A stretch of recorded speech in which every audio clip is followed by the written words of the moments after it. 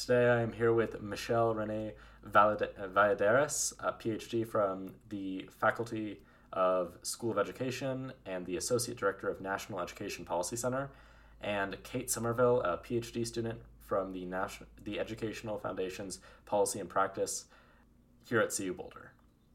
So today we are here to talk about some of the K-12 impacts on the We're here to talk about some of the impacts on K-12 education under coronavirus. All right, so first question would be, when did your organization begin looking into these issues under the COVID-19 pandemic? When did you start kind of addressing the impacts that COVID was having on K-12 education? Well, thank you so much for having us, John. And this is Michelle, just so you can hear our voices separately. And NEPC, as we're part of the University of Colorado Boulder, so obviously at the same time the rest of the campus was thinking about moving to remote work in early March.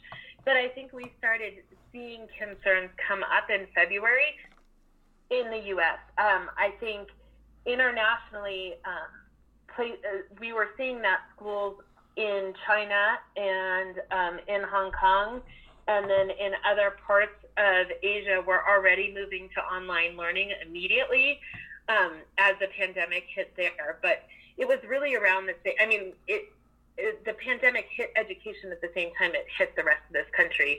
And there was a particular week in March when all schools, around the country shut down within a week of each other, or the majority of schools around the country shut down within each other. So we started sharing statements and reflections and really trying to think about what research exists that can leverage and build on our understanding of inequity in this moment, because we knew and anticipated once we saw that schools shutting down that students with the highest needs were going to be even more impacted than they normally are in an unequal education system. So, and if I could add, Michelle. Oh, sorry. Yeah, go ahead. Go ahead. And thank you again for having us. This is Kate. I think that another part of the work at NEPC that Michelle and I are both a part of is the Research Hub for Youth Organizing, and we kind of saw from the groups that we were working with, who are organizers in communities all over the country, we kind of saw from the inside out what they were starting to have to think about and deal with. So I think that also really gave us an idea of what communities and schools were starting to think about and deal with. So with these inequalities, which would you say have increased, the severity of these inequalities has increased the most? Are there any that have had the biggest impact from COVID? Would you say that there's anyone specific that has really suffered? Well, I don't think that there's, it's so soon that we can't say with 100% evidence that this group has been impacted more than other groups. I think that research is going to have to come out as us and our colleagues spend time looking at the data and looking at the impacts. But what we have heard more anecdotally from the youth organizers and then from school districts we work with, or a lot of our colleagues in the School of Ed are also teachers of teachers, right? So they're touching many, many schools around, especially the Colorado Front Range. So we know for sure that the most obvious impact was felt by students who didn't have a computer or didn't have Wi-Fi access. And that's in terms of most immediately, right? If you move to online learning and you don't even have a tool to access learning, that's a real problem. But then as we started to see, part of the way that this rolled out is each teacher in each school district, in each state around this entire country came up with their own platform and way of teaching. And that autonomy is fabulous in some ways because it allows teachers to adapt to their unique context. But it's also extraordinarily challenging when you have 2 weeks to switch your entire curriculum, or in some cases a weekend to switch your entire curriculum to online learning. Teachers were doing things like having Zoom meetings with all students without realizing that if a student is undocumented, And in a photograph that somebody takes a screen share or takes a shot of and posts on Facebook, that could then become searchable by the Department of Homeland Security and others. So by that student participating in class, they were putting their family at risk. The same thing you could imagine if a young person is part of a family who's escaped domestic violence. And in a lot of cases, very early on, especially, teachers were requiring students to turn on their video and participate by video, or send photographs or upload photographs, all of which have data information on it. So the data privacy concerns were real from the outset, and our colleagues in the Commercialism and Education Research Unit of NEPC have been studying issues with data privacy across different platforms for a really, really long time. So we saw that immediately and right away in terms of data privacy and student identity, and then in terms of basic access to education, because if you needed to have a computer and you needed to have access to the internet, that's hard. But then what we realized as, the first couple weeks of crisis turned into months, is that access is about so much more than having the hardware or even the Wi-Fi connection. So if your parents are both essential workers, say one works at the grocery store and the other works in healthcare, and your parents are both working, and you have two siblings who are younger than you, you're a high school student with a middle school sibling and an elementary school sibling, during the day, you need to meet the needs of your siblings in addition to attending class. And how does that compare to a house where there is one parent who can be working with the elementary school kid on teaching their curriculum? What we found is that you can't take away the teachers from the education and still have the same kind of education.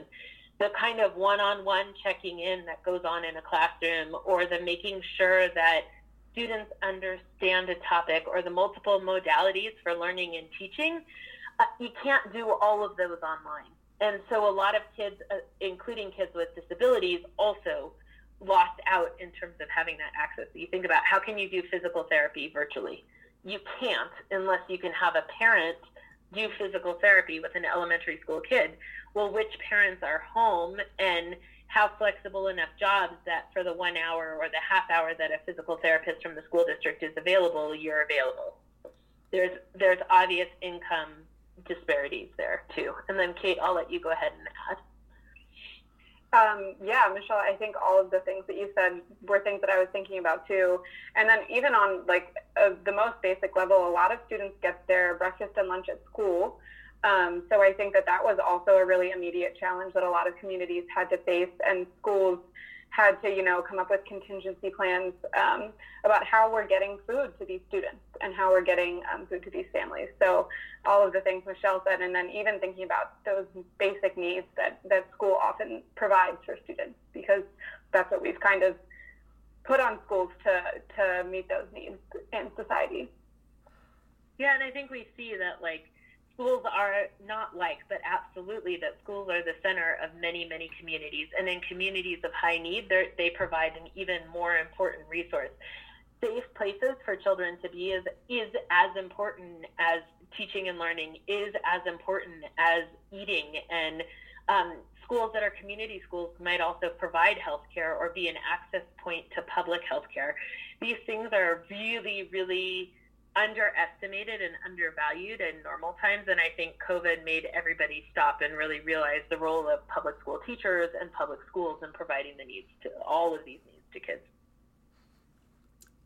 So you mentioned that part of it is that students don't get that kind of personalized education because they can't check in. What kind of effects do you feel like that might have? Do you feel like that lack of one-on-one communication is going to do harm? Do you feel like it will produce what kind of an impact do you feel like that specifically will have? Oh, I mean, if you have a kid with, say, ADHD, right? Mm-hmm.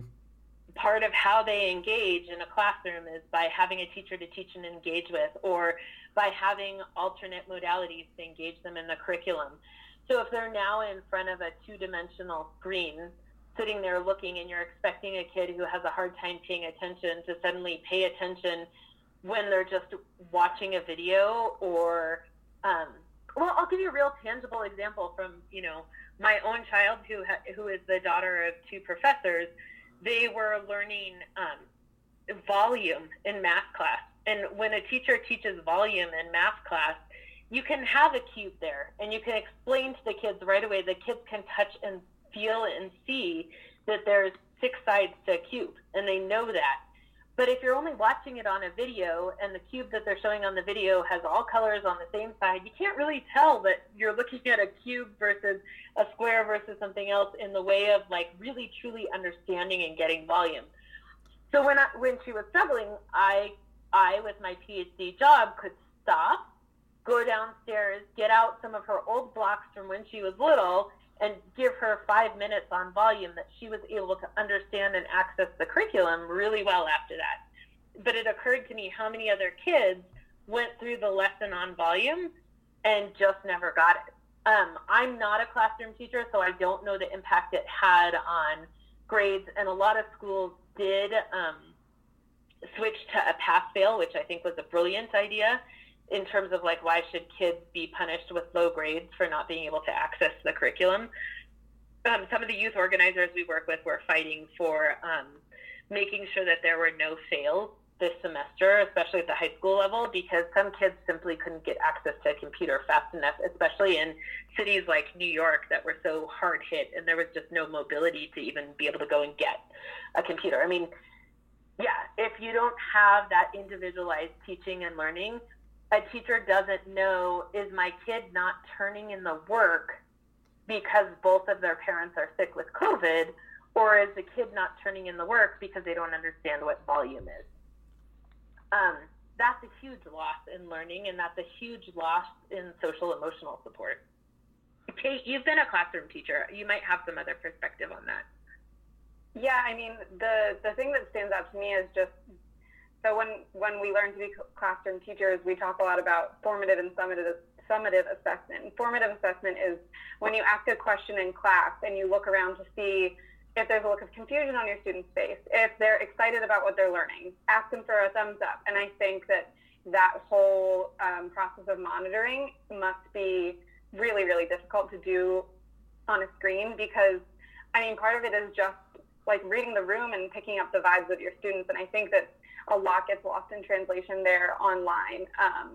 And that's how teachers adjust in real time. So I'll ask a question when I'm teaching something, and if my students look at me like I'm crazy, I'm like, okay, I need to go back and re-explain that. And I think that that I can't imagine doing in the same way and in a way that is effective online. And I know that so many teachers are probably being so creative right now and coming up with really great ways to do that, but just that level of difficulty, just to be able to adjust instruction in real time, I think must be really difficult.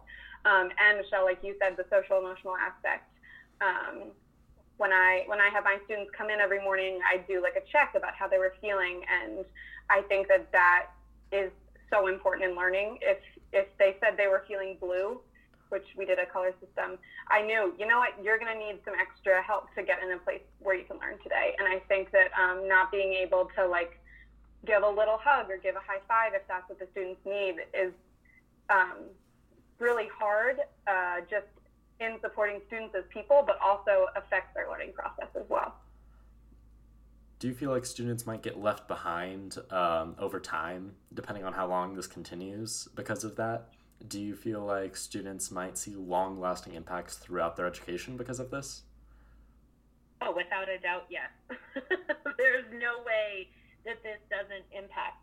But, you know, the impact can be in all kinds of ways. I think some kids are also getting a very important life lesson right now, which is in moments of crisis, we work together and we take care of each other and we move forward with the crisis together. And that's something that's incredible, you know, that work can pause for a minute in order for us to take care of each other. And I think that's a hugely important lesson to teach.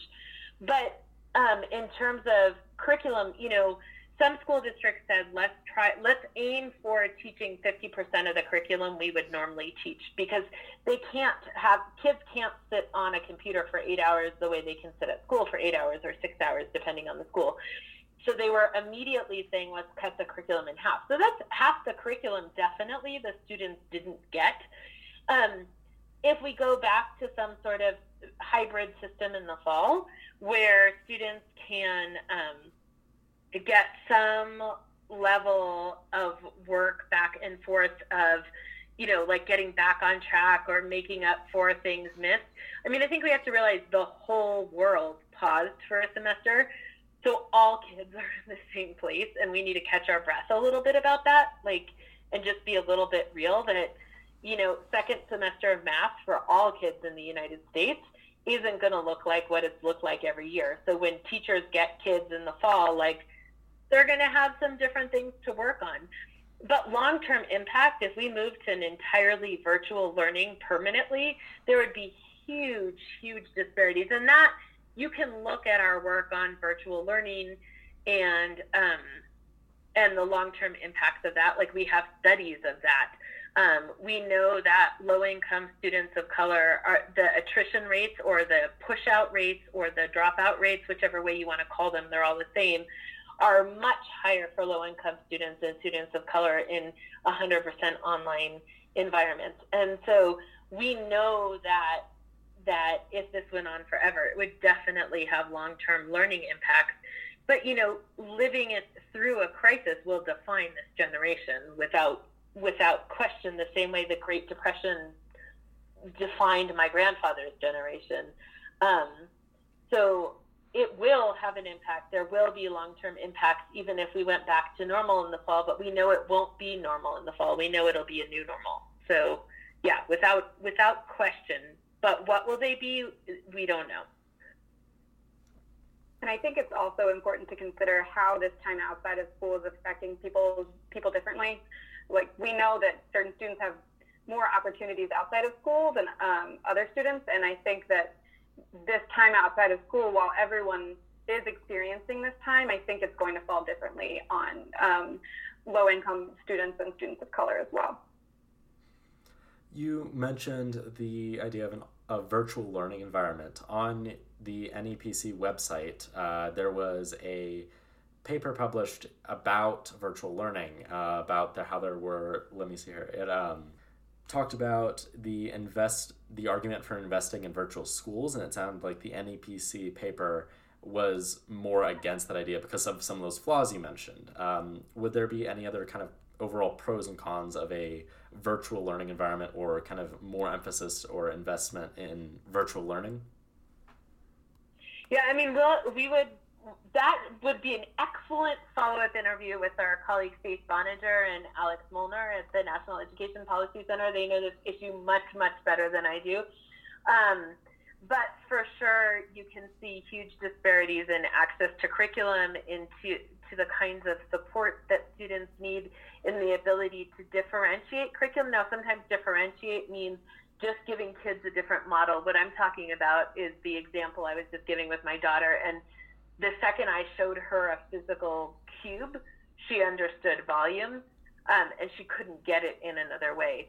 So that ability, I mean, it's what Kate's talking about, to do temperature checks while you're teaching and really engage with each of your students, and then provide all of the other support schools provide, a safe place for children to be while their parents are at work, to provide healthy meals, to provide recreation, to provide, we know, I've done a lot of work studying out of school learning time, and the opportunities that high income kids have for things like access to music or extracurricular sports and all of those other things are a whole nother disparity. So if we moved to a world in which curriculum was just offered online and all those other activities were up to individual parents to find and contract and pay for, we know that the students whose parents have resources, money and time, will have more. And there's a lot of work on that as well from other scholars that we could point to. But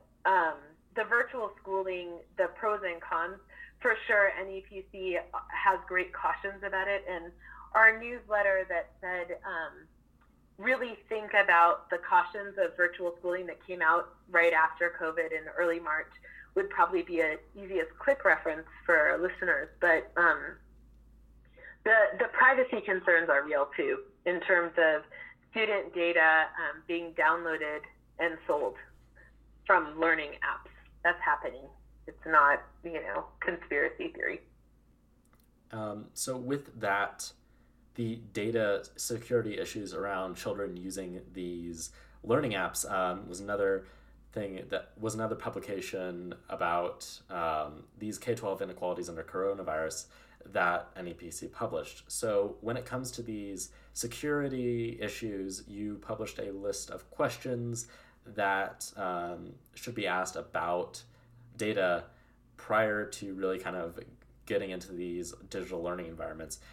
Is there anything that you think can be done to protect students when it comes to those issues around data and that issue of virtual learning? Yeah, I mean, I can run through some of those questions that we suggested you should ask. So first is, what procedures does the school have in place to inform parents about the educational technology products that their children are asked to use, including which data each product collects, stores, and uses from students? So in some states, we know that information is required to be shared with parents, and in other states it's not, and it varies by state by state. A second question would be, what procedures does the school have in place to obtain parental consent for their kids to use particular products?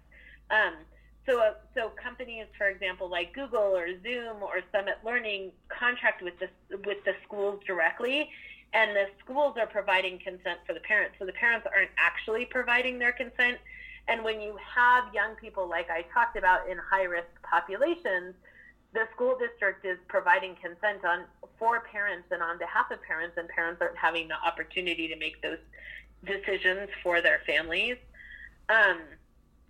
There's a list of 10 questions, and I won't go on and on, but another really big one is about personally identifiable information. In some places, there's concern that, as researchers, we have to get all kinds of secure data clearances and sign-offs if we ever use individualized student level data. We get pseudonyms, or we get fake student numbers, so we can't actually trace who an individual student is.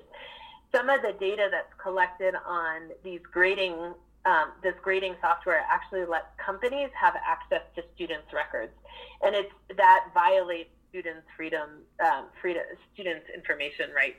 So those are all on that. I want to run back to one other issue that we brought up in a newsletter, and I was actually talking to people just before this call, from the Youth First initiative.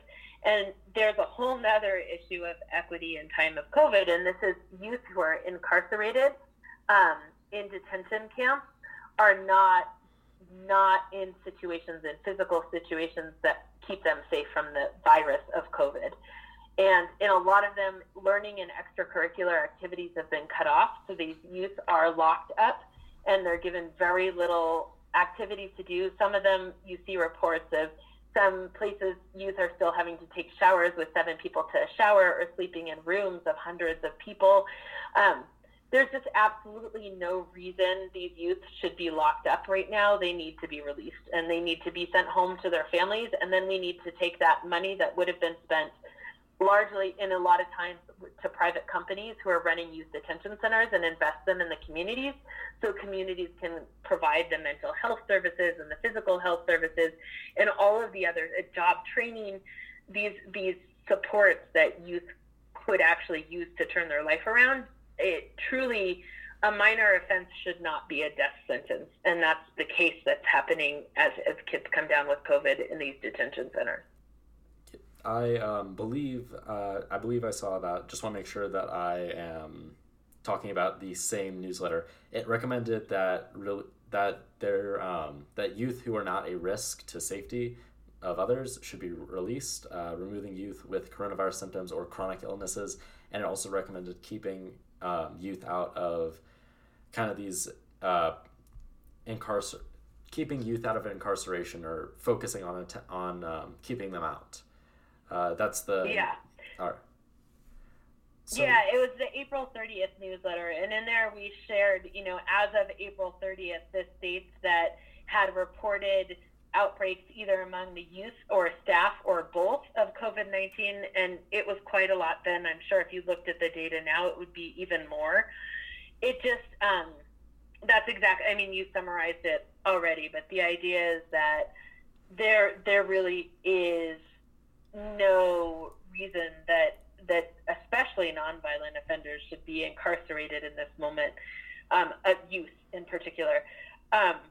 Citing some of our scholars, Janelle Scott, Tina Trujillo, Michelle Moses, and Kara Finnegan, a while back, they wrote a report that really laid out how systemic violence, and these are their words, systemic violence and disparate school discipline policies hinder equitable, just, and safe schooling. And as in the citation, and Daryl Jackson is the other scholar who wrote that, they said they restrict access to social opportunities and civil liberties. Research demonstrates that Black and Latinx students experience police violence and school discipline unequally. Punitive educational and criminal justice policies disproportionately affect students, families, and communities of color, as well as teachers and the schools that serve them. So the evidence is there, and the evidence was there prior to COVID, and what we're seeing at the beginning of COVID is that all of this seeks to get, we anticipate it's much, much, much worse now. All right. So why,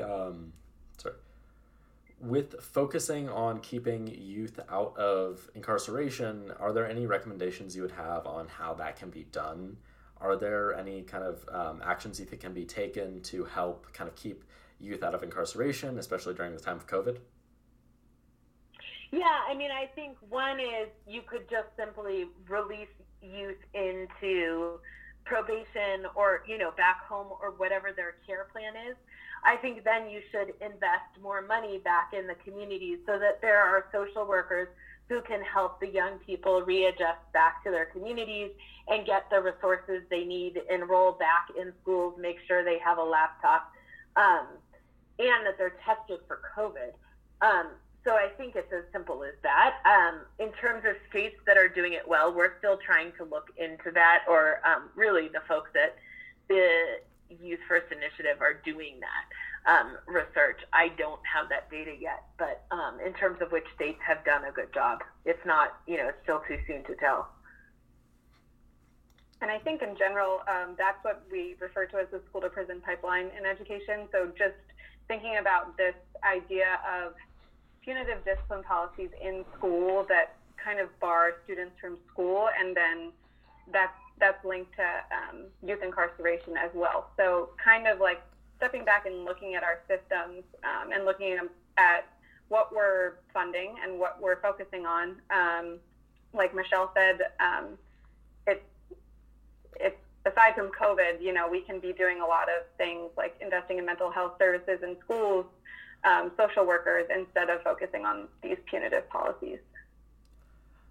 And on a similar note to that, there is also the issue of the test optional proposals that some youth activists have proposed, which is to kind of remove standardized testing requirements from institutions because of the impact that COVID has had in terms of canceling tests or reducing those test resources.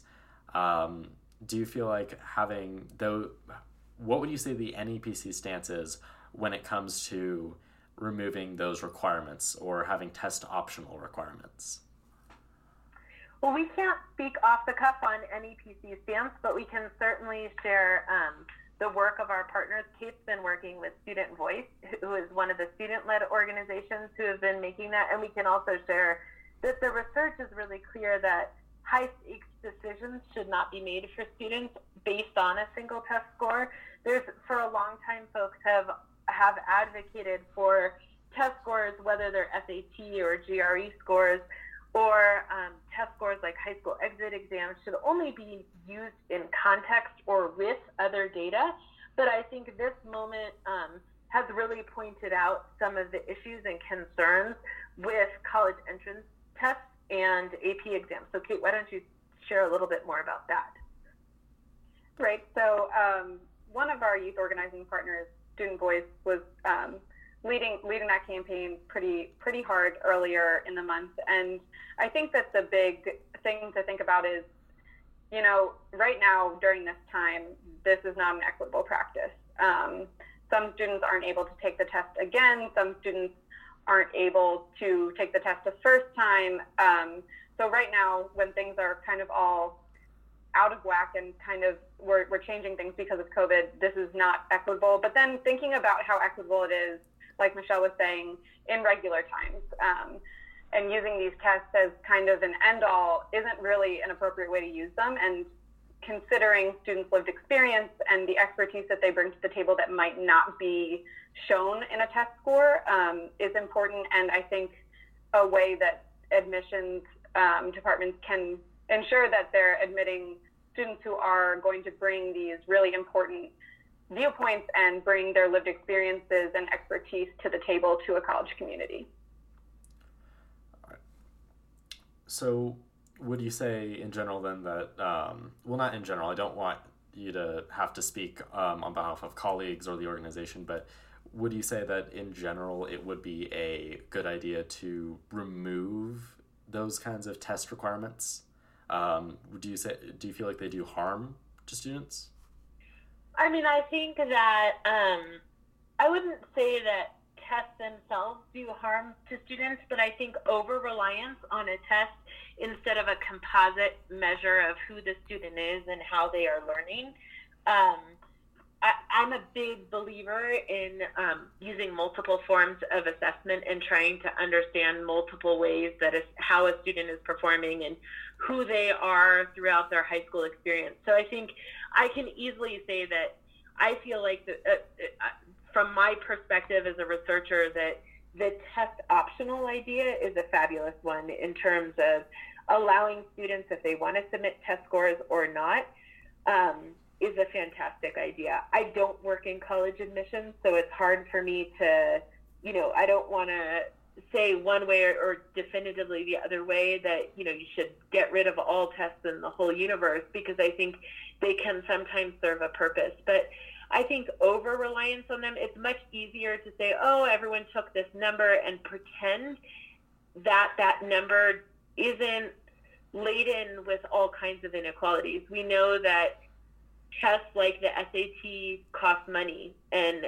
we also know that tests bias students from high-income backgrounds, especially students who can pay for test prep classes. And at that point, you're not actually measuring the learning, you're measuring how well someone does on a test. So I think what I would say is the test optional is a fabulous idea, and allowing students to present a portfolio for their admissions that looks like who they are as a student, so that comprehensive decisions can be made, I think is fabulous. All right. And I also think that the test optional movement positions students as experts, which they are. They're experts in their own schooling experience, and I think listening to how a student would like to be assessed or evaluated and how they'd like to present themselves is important, because if you have a student saying, I don't think that this represents me as a learner, I think it's really valuable to have other ways of learning about who that student is as a person and a learner. All right. So that comes to the end of my questions. So I want to know if there was one thing you would want our listeners to walk away knowing, or one thing you'd like them to think about, or if there's just anything else you would like to talk about, what would that be? I think I'll echo what Kate just said and just really reinforce it, which students are experts of their own experience. They're going through education in unprecedented times. And if we take a moment to listen to them and learn from them, we can learn a lot about what we ought to do as adults to make both our education system and our society better. I think we can't ignore that we're doing this interview and having this conversation as the Black Lives Matter movement is growing in peace and in momentum across the whole country. And the kind of groups we support at the Research Hub for Youth Organizing at CU Boulder, which is part of CU Engage and NEPC, these young people have been fighting for these issues and fighting these issues, talking about things like the most vulnerable youth in a school. We were talking about issues of incarceration and talking about issues of testing, inequality, young people have been working on these inequalities for a long time, generations of young people. Certainly, Generation X was working on it, and certainly the civil rights movement happened and was led by students. I think if we go back through history, young people have always been at the forefront of social movements. And when I look at this rising social movement in our country right now, I think as adults, we'd all do well to listen to young people of color who are organizing and explaining what their lived experience is in their communities, and put value where they're asking for value. You hear young people asking for more mental health resources. You hear campaigns like fair testing or test optional. You also hear campaigns, counselors, not cops. Students want to be prepared for college. Parents want their kids to have full and rich and meaningful lives. And it's really on us as adults to make sure that the inequalities that exist in society, that we each take stock in our role in them and our responsibility for healing them and remediating them and moving forward from the vast inequalities towards equity. I think it's no mistake that this rise in civic activism comes right after the whole country was shut down in the middle of a pandemic. I think there is a time and there is a moment right now where we as a nation have to be our best. And that's what the young people, Kate and I have the really amazing fortune to work with, are telling us. And I think that's what I would want people to learn. I'll let Kate, you have the final word here. Thank you. I would add to that and say, young people have been talking about these inequities for a long time, as Michelle said. And I think it's really important to remember that while these inequities are being made worse or amplified during this COVID crisis, if and when we go back to whatever, normal is, these inequities are still going to be affecting students. So we were talking about how some students don't have computers at home and they don't have as many outside of school opportunities to learn. And while that is really amplified during this time of COVID, that's going to still be affecting students when we all get back to the same classroom. So I think that just recognizing these inequities and remembering them when we are able to all return to classrooms, because they're not going to go away and they're not going to stop affecting people, and kind of working, as Michelle said, to listen to youth and to follow youth, because they are experts in their experience and they are experts in schooling and they know what they're talking about. So for our listeners who might want to help these youth and help these young activists, is there any way you would suggest that they do? I would start doing research in your own local communities and to see where the organizations are that are being led by young people of color, or young people from low-income communities.